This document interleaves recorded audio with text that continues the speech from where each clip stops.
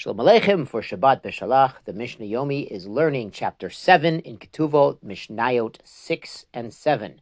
Ve'elu, and these, Yotzot Shalo B'Ketuvah. These women go out of their marriage without a Ketuvah.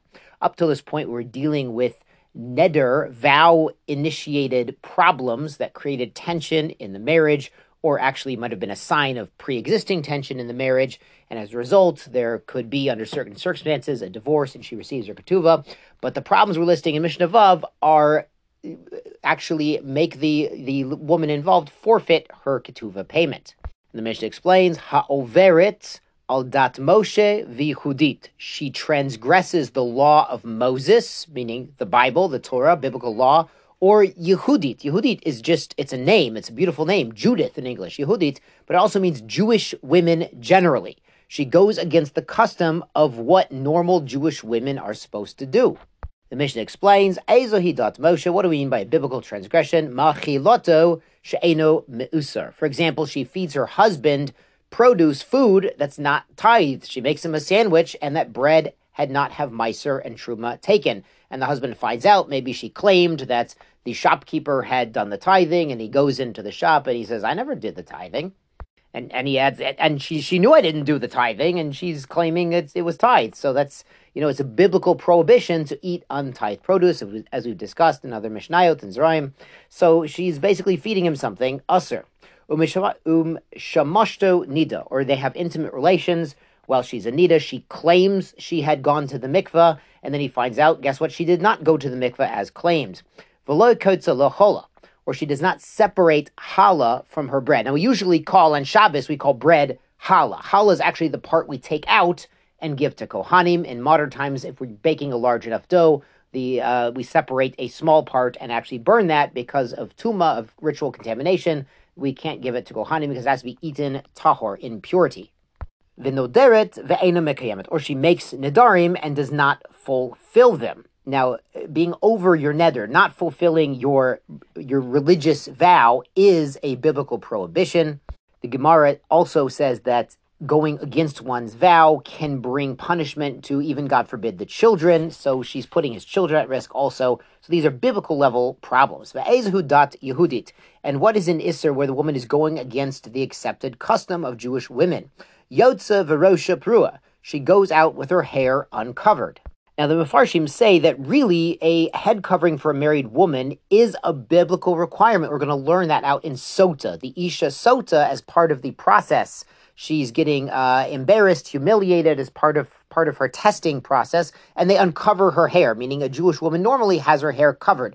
But there's covered and then there's covered. So it could be that a more minimal covering satisfies the biblical requirements. But then in this particular community, the custom has become to have more hair covered.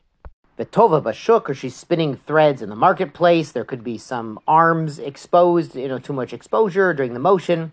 Umidaberet im koladam, and she speaks with anyone, even people of ill repute. She's chatting with everyone, maybe even flirting, God forbid. Rabbi Tarfon omer afa kolani. Rabbi Tarfon says even a kolanit.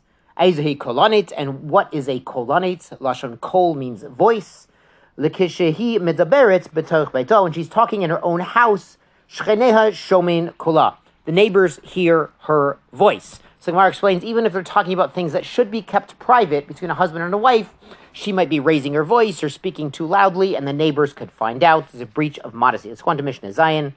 HaMekodesh et Isha, a man marries a wife. Now, Mekodesh, again, is the first stage of Jewish marriage. Al menat, on condition she'ein aleha nedarim. She has no vows applying to her right now. Nimsu aleha nedarim. Turns out she had made vows. Eina mikudeshet. It's not that they need a divorce, it's that they were never married, because the marriage, again, was on condition she did not have vows. Knosa stam, if the man married the woman stam, meaning without any condition stipulated, nimsu aleha nedarim, and then they got married, mazel tov, but she has vows that apply to her, that restrict her, teisei shelo b'ketuvah. They can end the marriage and she would not necessarily receive the ketuvah.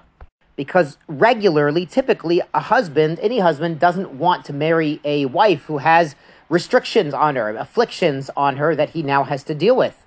And since they're now fully married, because he didn't specify the condition at the time of engagement, they would need to be divorced if they don't want to continue, or she doesn't want to find a heter to release her from these vows. Now the Mishnah brings the case, Almanat she'ein ba mumin. If he says, I'm marrying her on condition that she doesn't have any physical blemishes. Nimsu ba mumin, it turns out she does. Eina mikudeshes. It was never a Kiddushin. They're not married. She doesn't need a get.